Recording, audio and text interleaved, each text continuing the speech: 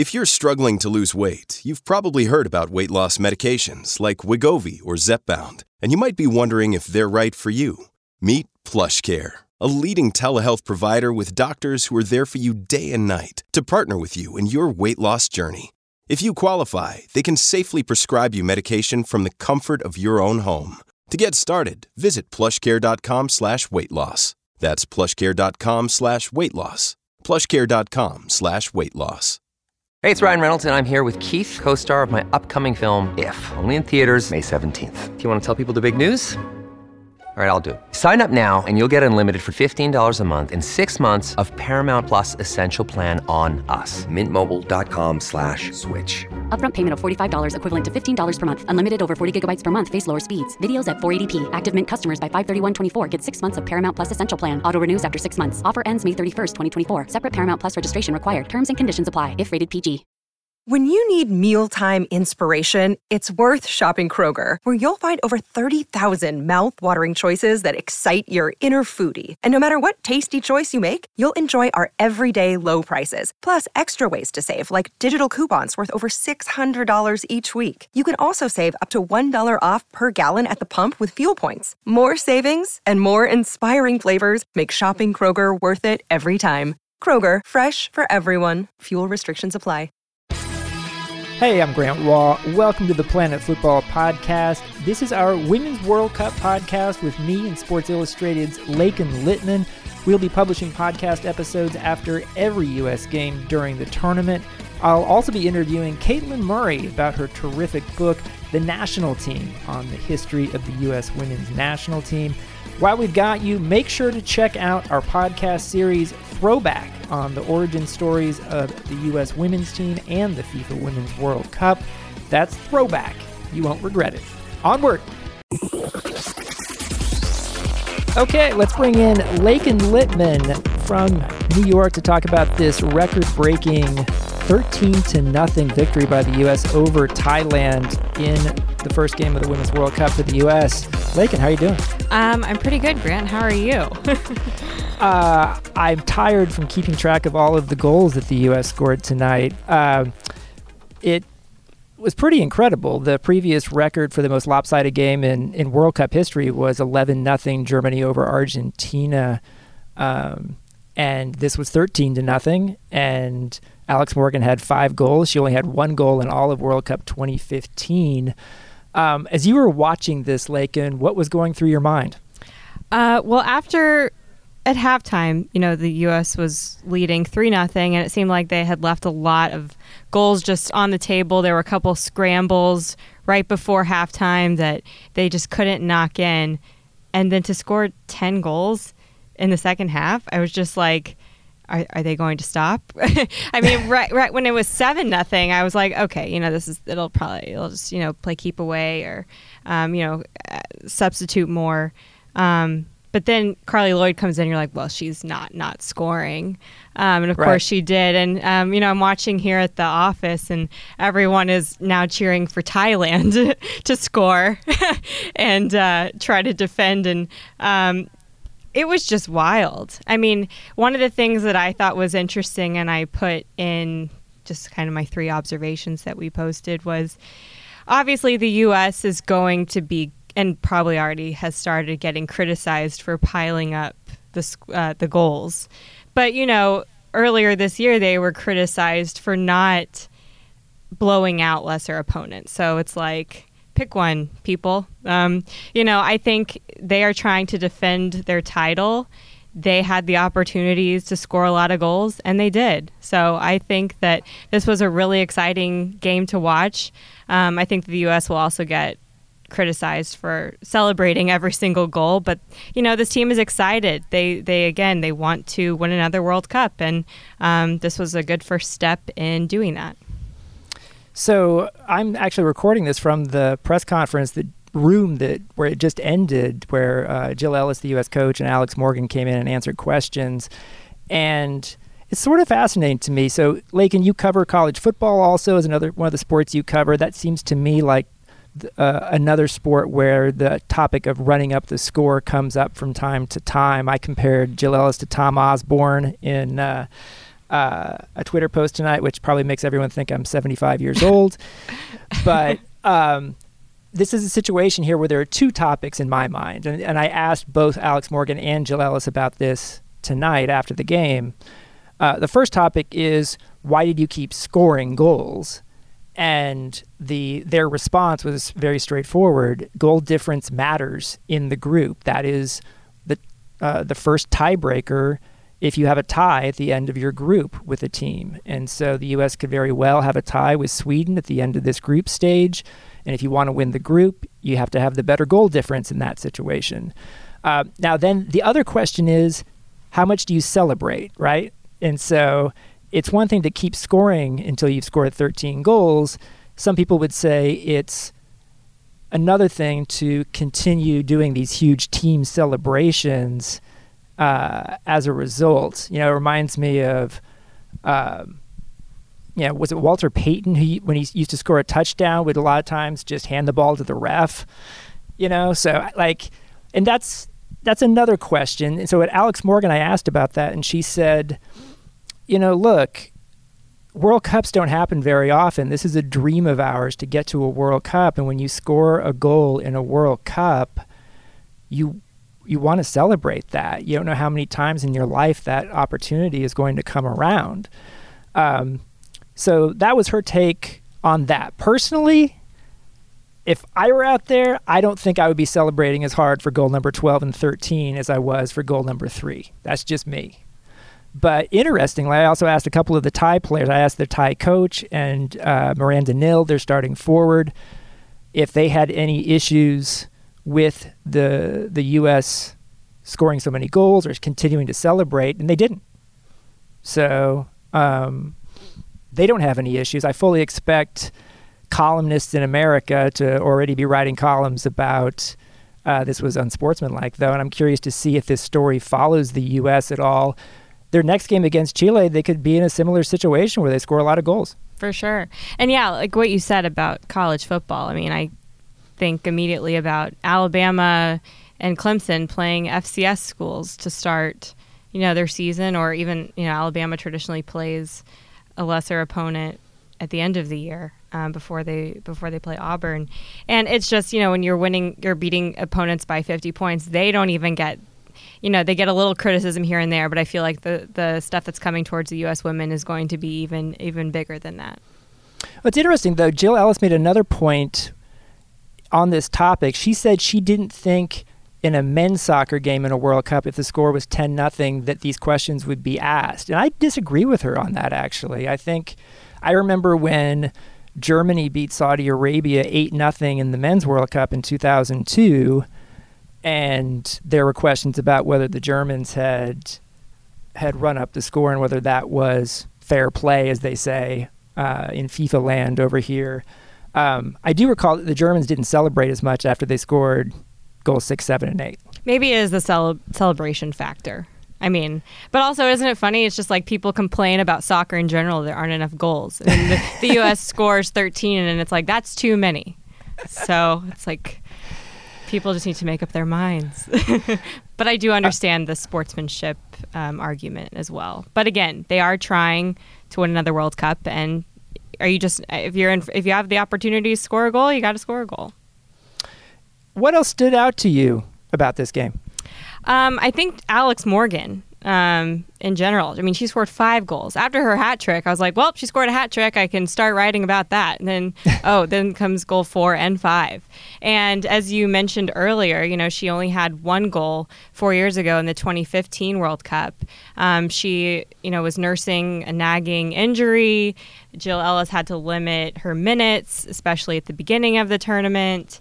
And that was her second World Cup, but she wasn't her true self. It seems like now she has the opportunity. She's obviously on the cover of SI, cover of Time. I'm sure there's other magazines that just aren't coming to mind right now. She's playing the best soccer of her life. She just last month reached the 100 club, joining a very elite group of U.S. women's national team players to score 100 goals. Now she's far over that. And, she needs to mentally at least, we thought that she was going to come into the group stage and score a lot of goals. I don't think we thought 5 in the first game. But I think mentally it's an important thing for her to prove to herself that she can do this at the World Cup because she has it before. Yeah.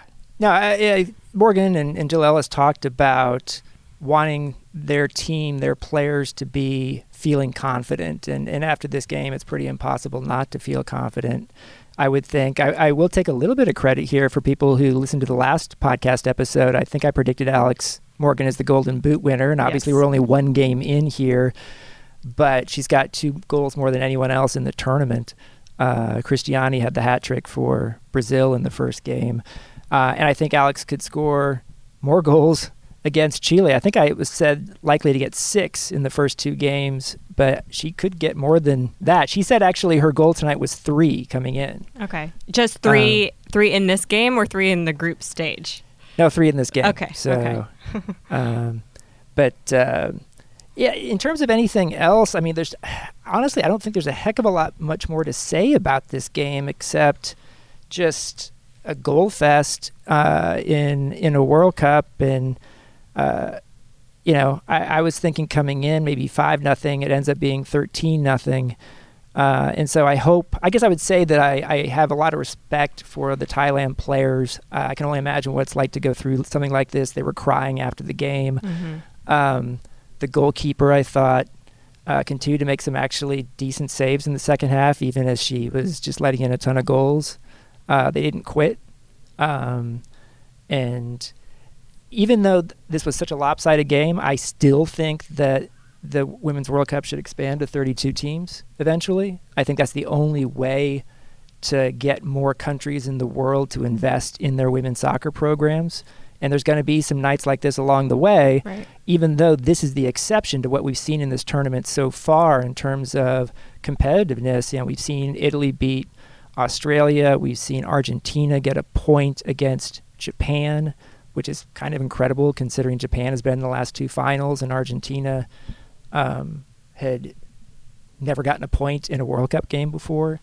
So I want to kind of seg a little bit into my next question, which is just looking at the tournament so far. What's the biggest surprise result of this World Cup so far to you? Well, you kind of just hit on what I was going to say about that question, which was Argentina holding Japan to a 0-0 draw to earn its first ever World Cup point. I mean, we knew this Japan team was going to be different after some roster turnover, but I mean, for people who don't pay super close attention to women's soccer, I mean, Japan made it to back-to-back World Cup finals in 2011, winning, and then losing to the U.S. in 2015. But this was an Argentina team that, I mean, they had been outscored 33-2 in their previous World Cup matches. And I mean, everyone, you think of Argentina in soccer, you think of the men's side being, world power, and the women's side is nothing like that. But the fact that they were able, to especially defensively keep Japan, prevent them from scoring when they had opportunities, I thought that was very impressive. I mean, Japan did control the game. A lot of the game was in Argentina's defensive half, but Japan they couldn't break down Argentina's defense, and I thought that they're in a group with England and Scotland, and England's currently atop that group, and maybe this makes that group a little bit more interesting. Yeah, I mean, we had Argentina's Gabi Garton in the last podcast in the interview section of it, and when I asked her what she wanted to achieve in this tournament, she said, we want to get our first win. I think if she was being honest, she wasn't expecting a point even against Japan, and so, Argentina's had to go through so much stuff, as she explained in that interview, over the years, just now getting a little bit of professionalization into their women's soccer at the club level there, really having to fight the men who run the federation down there, just getting, really no funding, no investment in the women's game. So, it's not like Argentina played some great attacking game, but it's just absolutely stunning to me that they were able to get a point in the end over 90 minutes against Japan. And obviously, too, the Italy result, getting the injury time game winner to beat Australia 2-1. This is, aside from the U.S. game, a more competitive World Cup so far. And even the game today between New Zealand and the Netherlands, I felt bad for New Zealand because I thought they were going to get out of there with a point. And the Netherlands are the European champions, and they had to really fight to get the last-minute goal there. So on the whole, I know people are going to, in the U.S., be focused on this 13-0 score, but on the whole, this has been a more competitive World Cup than anything we've seen in a while. I want to ask you, what is an intriguing trend that you're seeing so far in the tournament now that every team has played once? I think scoring off of set pieces, which I guess you could say is exactly the same kind of trend that we saw in the Men's World Cup last summer. I saw a stat, actually. I think that before the U.S. game, there had been 23 goals scored, and about half of those were off of set pieces. I don't know if you saw that or not, but that was impressive. And then the U.S. scored at least the one in the first half, and then I totally lost track of how each goal was scored. But there was also one of the more dramatic ones that comes to mind so far was Monday. Canada's 1-0 win against Cameroon. Kadisha Buchanan had a header off of a corner that pushed Canada to score to win 1-0. Right. And I know that I think you had it in your story yesterday that Jill Ellis was asked about scoring off of set pieces, given that it's a strength of the Americans, and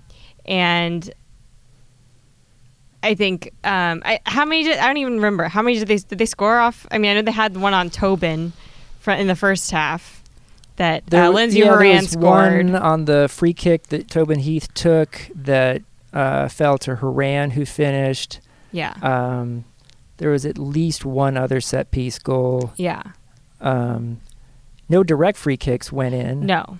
But yeah, it's clearly a weapon, and especially if they're U.S. and you're so much bigger than a team like Thailand. I think that'll be the case as well against Chile. True. But I also really like some of the designed, intricate set plays that we've seen so far from teams like France. That was something that really stood out to me about the French. Had some really cool stuff that they were doing that was a little like misdirection type things. And I wrote a whole long story about set pieces during the Men's World Cup last year about how the planning and the preparations and the study of by coaching staffs for set pieces has really increased in recent years, to the point where you have analytics people like Ted Knutson, who was the main figure in that story I wrote, making a business out of this. So if anyone wants to read that story, Google set pieces Sports Illustrated World Cup. But I think we're going to keep seeing that because it seems like Ted always argues that this is like a really underexploited part of the game, even today. I would say an intriguing trend that I'm seeing so far in this tournament is the South American teams are doing better than I expected. And we mentioned Argentina. Brazil actually performed better than I expected they would against Jamaica. Cristiani gets the hat trick, even without Marta on the field. And then Chile, I thought, played a better than expected game today for most of the game against Sweden. I thought they were going to get out of there with a point, ended up losing 2-0. So I think there's going to be more surprises to come in this tournament. Wanted to wrap up by asking you, who's a player who has stood out to you that you didn't know about before? Honestly, I did not know anything about Italy's Barbara Bonancia. If I'm right, yeah. Me neither. Yeah, she was really exciting to watch. She beat Australia's best. She beat Sam Kerr off of the winning header off that corner kick in stoppage time, which was her second goal of the game and could have been her third goal of the game, but her first was called back from being offsides. But yeah, you mentioned earlier. Italy beat Australia 2-1, which was a surprise. And similarly to Argentina, like Italy's men's team is a power, but we don't know too much about, the women's side, which is making its first World Cup appearance since 1999. And Barbara Bonancia was all over the field for Italy. And she immediately made this group more interesting, I think, given the fact that they probably, I mean, we don't know what Marta's status is for the rest of the group stage. Assuming that she does play, I think. I mean, Italy maybe got their toughest opponent out of the way by beating Australia. They still have to play Brasilia and Jamaica. But, you know, if they win this group or they get out and get into the knockout stage, I think that Italy becomes a sneaky team in the knockout stage, just given her talent. And I think that when we've talked in the past about so many teams catching up to the U.S., Italy maybe was a few years away, but I think that they proved with the win over Australia that maybe they are closer than maybe they were thought to be. Yeah, I if I'm being honest, I like to say I prepare for these tournaments like this. I knew a little bit about Italy. I didn't know a lot about Italy, and I didn't really expect much out of them. And I thought they played a terrific game against Australia, and they deserved to win. So Bonancia really stood out to me, too. I would also stay in that group and say Sydney Schneider, the goalkeeper for Jamaica. Oh, yeah. And I know Jamaica lost 3-0, but Schneider's just 19 years old. She plays at the, I think it's University of North Carolina, Wilmington. Yep. And she had this epic first half where she made just a series of saves, including a penalty kick save to keep her team in the game. And that's a pretty tough environment to come into, playing Brazil as a 19-year-old in a World Cup, and was really impressed with her. And then another 19-year-old, Julia Gavin of Germany, scored their game winner when they beat China 1-0. It was kind of an ugly game, but at least an interesting game at times. Unfortunately for Germany, their star player, Jennifer Marjan, appears to be out for the group stage, they said, and maybe the whole tournament, with a broken toe that came from a really brutal tackle from China's Wang Shanshan, which the Chinese really made, I thought, a conscious decision to play a very physical game, and I thought they went over the line a few times. But yeah, that's what's kind of stood out to me so far. I think, you know, now that the games are going, they're coming fast and furious, and I'm trying to see as many as I can, and I'm doing okay so far. How about you? Doing okay. Yeah, I think so far this has been the U.S. I mean, I wouldn't say the most surprising, just maybe most just like I was taken aback. Like I just didn't expect the U.S. to score 13 goals. I mean, especially after France's dominating win a few days ago, I thought they had looked the best, and now I'm even more excited for them to be on a crash course to meet in the quarterfinal. But yeah, I think, I mean, I've tried to watch almost every single one. I think I maybe didn't catch the full game of some, but yeah, you're not, I mean, how are you watching on the Fox set, or like, where's your viewing, what's your viewing situation like? So it depends where I am. So to make a very long story short, I am on the ground for all the U.S. games on the day of and day before, and otherwise I'm at the Fox set in Paris. And so obviously if I'm on the set, it's easy to watch the Fox broadcast. But actually, because I finally figured out VPN after many, many years, I am able to access the Fox broadcast on my laptop. And so that's what I've been doing. And I'll record all of the games so that if I miss any for whatever reason, I can kind of catch up later on. But there's so many games that, you know, you can only do that so much. But I do think it's important to, if we're going to, you know, discuss the tournament at large, or if I want to name a best 11 at the end of the tournament, that I've seen as many games as possible so I can do that. Right. You know? At least for you, they're at, not at, some of them are very, or not, well, you know, during the commuting hours of the morning. I think that today's New Zealand-Netherlands game was at 9 a.m. or Eastern. Yeah, so 9 a.m. Eastern, 3 p.m. where I am. I mean, it's definitely easier if you're over here. But it was interesting to see how many Americans were in this town. We're in Reims, which is like an hour train ride outside of Paris. And, that stadium was basically full tonight, and Americans sort of took over the town to the point where I tweeted about this earlier in the day. I was in a restaurant for lunch, and like 80 12-year-old American girls and a few of their parents like came in as one group and That's took over awesome. the place. And it's just sort of overwhelming when something like that happens, but kind of cool actually too, because you realize they must be having a pretty cool life experience, those kids, to be able to come here to a World Cup. For sure. But cool. So I think the listeners know this. We are going to be coming in with a new podcast episode right after every U.S. game. So the next game is against Chile, and that's going to be in Paris.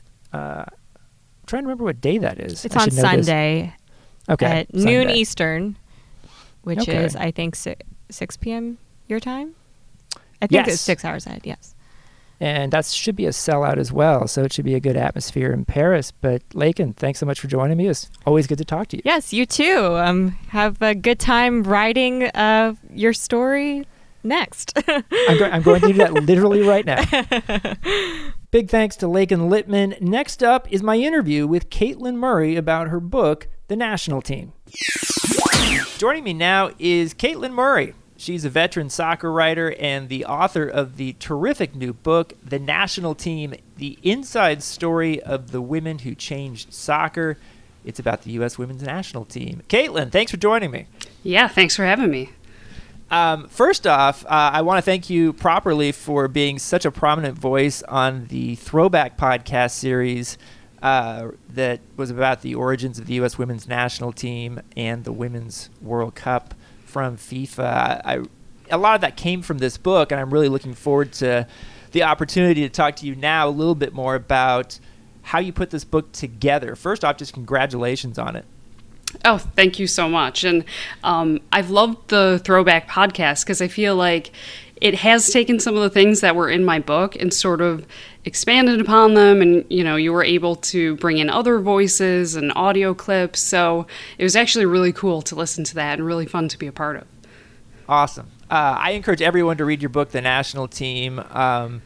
It is, for me, something that I probably learned more about the history of the U.S. women's national team from your book than from any single other thing I've ever read. So I think it's a really cool thing. I'm just curious to know, how did this book come about in the first place? Yeah, I think, when we think about the U.S. women's national team, they are so dominant and they are probably one of the most important women's sports teams in the world. And certainly in the U.S., I think they're, one of the winningest and one of the most successful teams. And I don't know that anyone had ever really done justice to the team in terms of doing a deep dive into their history and kind of looking at how the team came to be what it is. So with the 2019 Women's World Cup approaching, it was just, a really good time to try to do that. And I feel like sort of the timing worked out perfectly because something I was really interested in when I approached this was looking at some of the off-the-field stuff, the equal pay fights, some of the things the team went through in the early days. And the timing just kind of worked out perfectly with where the conversation is kind of just in culture right now, talking about some of these issues. So it seemed like a really good time to go back and look through the lens of the national team of how some of these things have changed too. So even though the book is a lot of soccer and I talk about all the tournaments, and I have to thank you because your reporting came in handy in this book in a lot of different places because you went to a lot of these tournaments that I certainly was not at.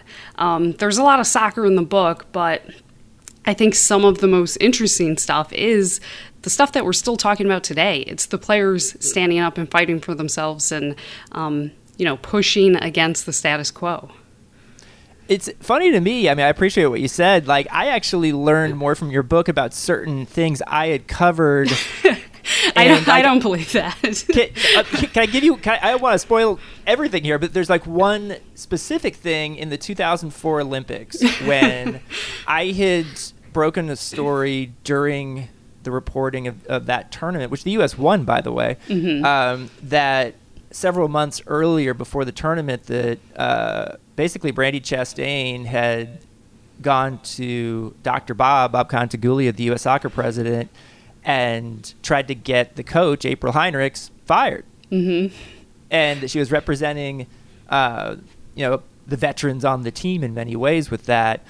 But what I did not know, and what I only learned many years later reading your book, is Kat Whitehill had told you that she had lost her starting spot during the tournament to Brandi Chastain, and basically the implication was that this story was coming out, and April had either instruction from above or had decided to make this change because of that. Is that accurate? Well, what it was is I spoke to Kat Whitehill about this meeting she had with April Heinrichs where April told her that she was not going to be starting the next game. It was going to be Brandi Chastain, who conspicuously was the only player that had not played up until that point. And, journalists were writing about that. People noticed it. And Kat told me that she asked April why she was losing her starting spot. And April Heinrichs sort of gave this vague answer about her hand being forced. And at the time, Kat Whitehill didn't really think anything about it. She just assumed like maybe some of the veterans complained. And then I explained to her, what you reported and what was actually going on at the time. And it was sort of like a light bulb went off, and we were kind of in real time in this conversation, sort of piecing things together. So, I don't know for a fact. April Heinrichs did not say that, but the timing certainly kind of makes you wonder. It was very interesting. Well, what also interesting is U.S. Soccer was aware that I knew this because I had talked to Dr. Bob about it. Mm-hmm. So yeah, they denied comment. I'm glad I was able to follow up on your reporting like 25 years later, and Brandi admitted to me that she did in fact have that meeting that she would not confirm for you in 2004.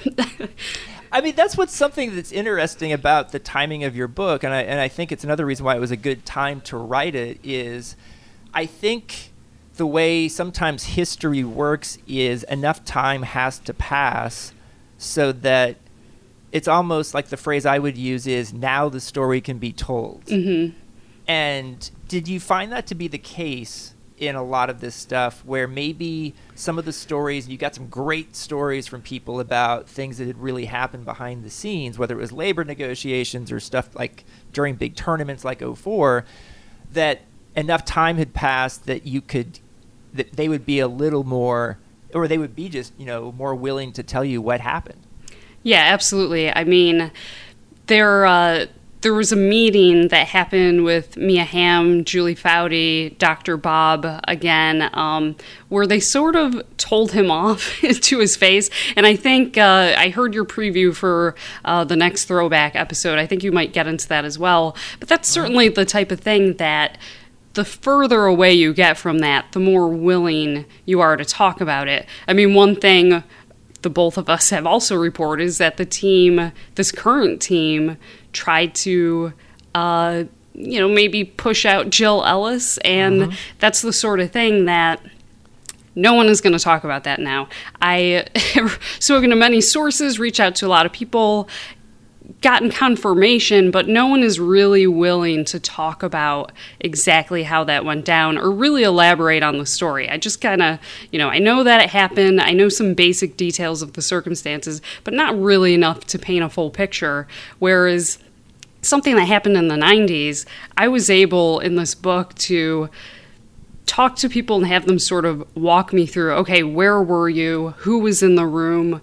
Really walk me through it, because what do you have to lose at this point? I mean, it's so long ago that I think at this point everyone's sort of over these things that happened.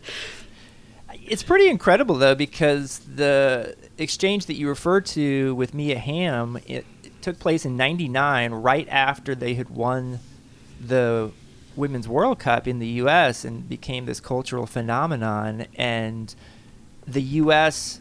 players had announced they were going to go on this victory tour of indoor games that U.S. Soccer was not part of. They weren't running it. And you tell a really interesting story of how this came about. Julie Foudy especially, very good at sharing what led to the players sort of going off on their own and organizing this indoor tour.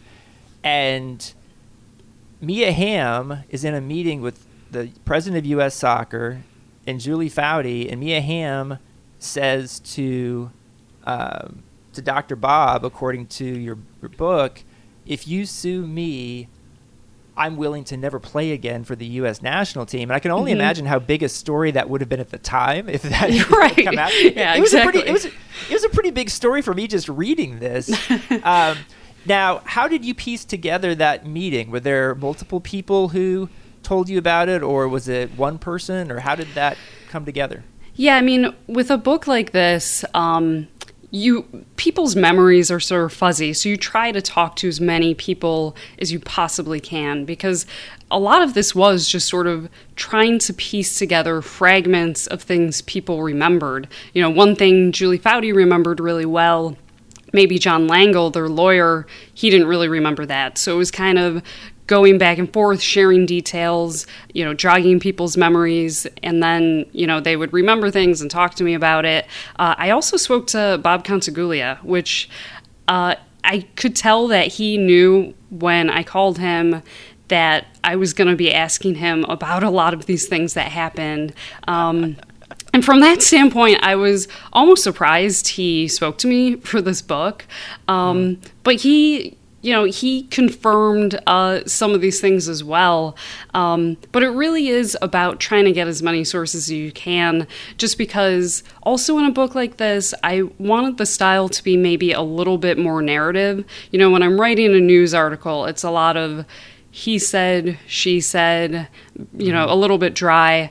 For a book like this, I wanted to be able to maybe have it be more narrative, kind of tell more of a story.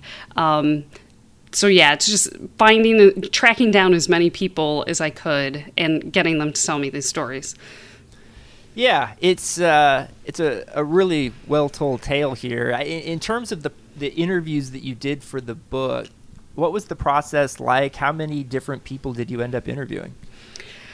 I think, I don't remember the exact, I mean, it was around 100, and that was a really interesting challenge is, you know, when I want to talk to a player today, I maybe go through U.S. Soccer or I go through their club team and they set up an interview and it's really simple. A lot of these players have been out of the public eye for decades at this point. It was a lot of, you know, trying to track people down on Facebook, Googling them. There was a player who was on the very first team in 1985. I found her by Googling and finding where she worked and calling her office. So it was a lot of like sleuthing. You know, I used LexisNexis to find phone numbers for people. I was leaving no stone unturned. And I think, you know, you mentioned how it's easier to maybe talk about some of these things that happened a long time ago. And I think part of it also is once the players aren't playing anymore, it's easier to open up about these things. Like Hope Solo, I was surprised that she was kind of willing to walk me through what it was like when she was kicked off the team. If she had been on the team, there's no chance that would have happened because my interview with her would have been arranged through U.S. Soccer, and they probably would have kept a tight leash on that conversation. So, yeah, I mean, it was just kind of a process of being creative and figuring out how to contact these people. Were there any figures who maybe aren't as well known who you learned about in the process of interviews for this book that were really influential in the history of the U.S. women's national team? That's an interesting question. Well, I guess, I mean, John Langle is featured prominently in my book, and he was really important in helping tell the story, because he still has notes on a lot of these things that the team was up to in the 90s. And I don't think people knew necessarily who John Langle was. I mean, he was the team's attorney. He was mostly working behind the scenes.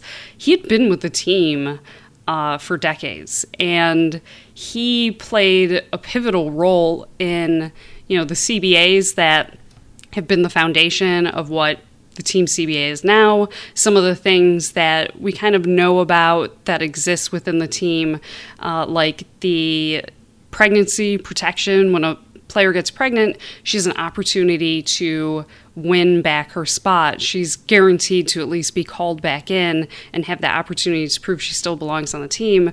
John Langle helped put that together.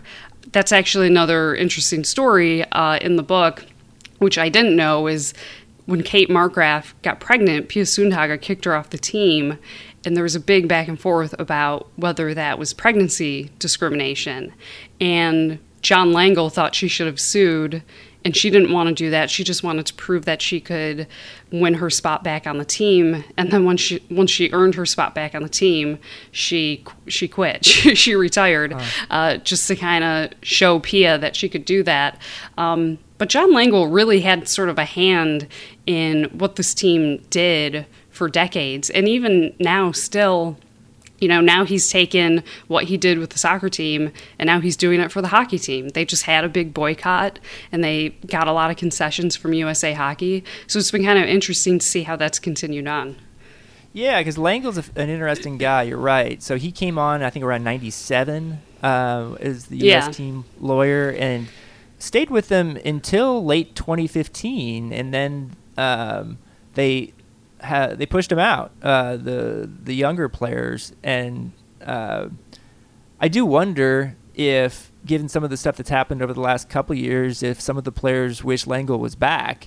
But I do think, and there's obviously been a lot of stuff that's happened since 2015 with the labor situation, just in the sense that the players who pushed out Langle and pushed in Rich Nichols, then Rich Nichols got fired, and there was a more different, kind of a different approach to the CBA.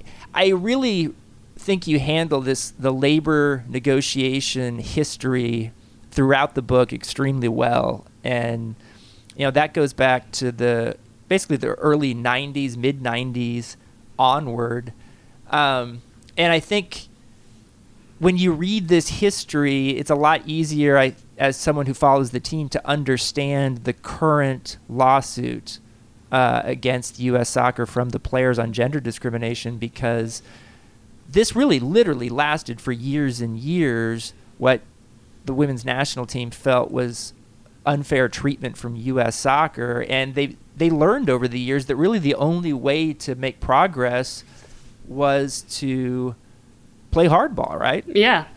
Actually, one thing that I couldn't find any record of this have ever been reported or talked about.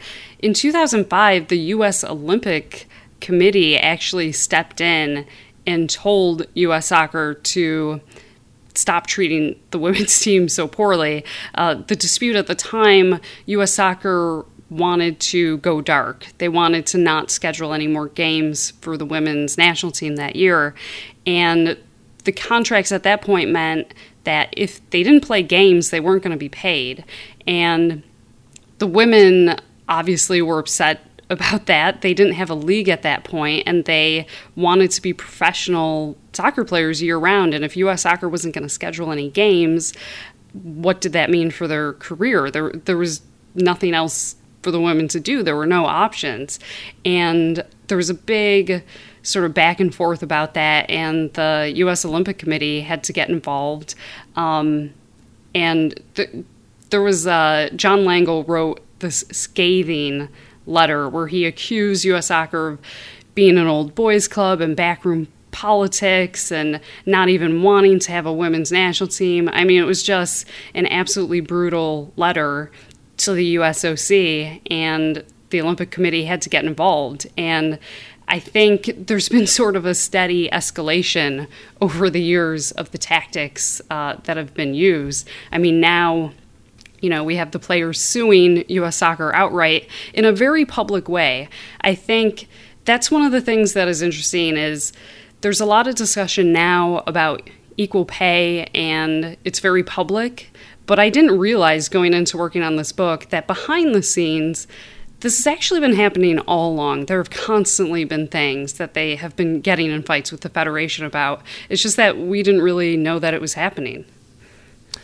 Yeah, it's a really fascinating process over the years just to sort of witness it. And not just how it's transpired, but how certain players in the history of the women's national team have sort of passed the baton to players to carry on the fight. Whether that was Julie Foudy in the 90s to today, you see Megan Rapinoe, Alex Morgan, Becky Sauerbrunn, Kristen Press are sort of the four players that tend to stand out the most to me on labor issues.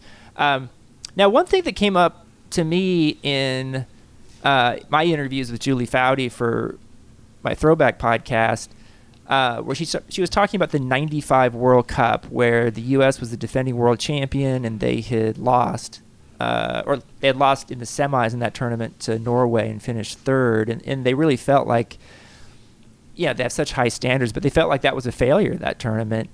And she said that she felt like some of the labor distractions or talks that were happening were a distraction for the team. Off the field stuff in 95 contributed to their not winning that World Cup. And it was hard for me not to link that to potentially this World Cup, where the U.S. women's national team has this lawsuit against U.S. Soccer that was filed 3 months before the World Cup. Is there any chance that if the U.S. women don't win this World Cup, that there will be criticism of their timing on this lawsuit? Oh, there will 100% be criticism. I mean, they're being criticized now already just for filing it in the first place. I mean, they're going to be criticized no matter what they do. I think that's pretty safe to say. But certainly, if they get knocked out in the quarterfinal, everyone is going to say that they should have focused on soccer and not focused on filing lawsuits and getting in fights with the Federation. But, I mean, for my book, I remember, asking Becky Sauerbrunn about the EEOC claim that she and four other players filed in 2016, and the fact that shortly after that, the U.S. got knocked out in the quarterfinal of the Olympics, and that was their worst finish in a major tournament ever. And she said, essentially, that people say that's sort of the perception, but she doesn't think that it was a distraction, because if you actually look at that game, it's a game of inches. And I watched that game several times when I was writing my book. Carly Lloyd scored what should have been the game winner, and it was called offside, and she wasn't offside. The U.S. outshot Sweden. I think it was like 26-3, I want to say. And they had a lot of chances. It was just sort of an unlucky day. And that's what soccer is. Soccer is a game of inches. Anything can happen. It's chaos. I don't think you necessarily watch the Olympics or watch that game against Sweden and say that the U.S. wasn't the better team, or that they looked distracted, or that they looked out of it. I think you can talk about maybe some of the tactics and some of the decisions that Jill Ellis made. You can look at different things, but I think blaming a lawsuit or blaming fighting for equal pay, I just don't know if that's fair. But, we'll see what happens in France. I fully expect if the U.S. doesn't do well, that will certainly be the talking point. I'm speaking with Caitlin Murray. She is the author of the book, The National Team, The Inside Story of the Women Who Changed Soccer. We're wrapping up here. Really appreciate the time on this. A couple more questions, though. One is, these moments of player power over the years with the U.S. women's national team in relation to coaches I find to be really interesting, because back in 2004, they had tried to get April Heinrichs fired. It didn't work. And then later it did work. Yeah, it eventually did work. They were very persistent. And then, but she wasn't the only situation like that. Tom Sermanni ended up being fired as the result of sort of a player revolt where they went to talk to Sunil Gulati, who was the president of U.S. Soccer. And then even Jill Ellis, about over a year ago now, had a situation. And Pia Sundhage, which... yes, was an interesting sort of revelation in my book. Was the players actually went to U.S. Soccer and wanted to get Pia Sundhage fired, but she had so much success that U.S. Soccer didn't know what to do with that. Like, I think with Tom Sermanni, it was a little bit easier. Oh, the team hasn't been playing very well. Okay. With Pia Sundhage, she was having so much success that U.S. Soccer was confused and didn't really know what to do with that. So Pia just essentially left. She just said, okay, I'm going to go back to Sweden and coach Sweden. So it's essentially been every coach for the last several coaches that have been pushed out by the players. So what does that say, in your opinion, I guess, about the culture inside the team? Obviously, it says that they do have power if they can get a coach fired.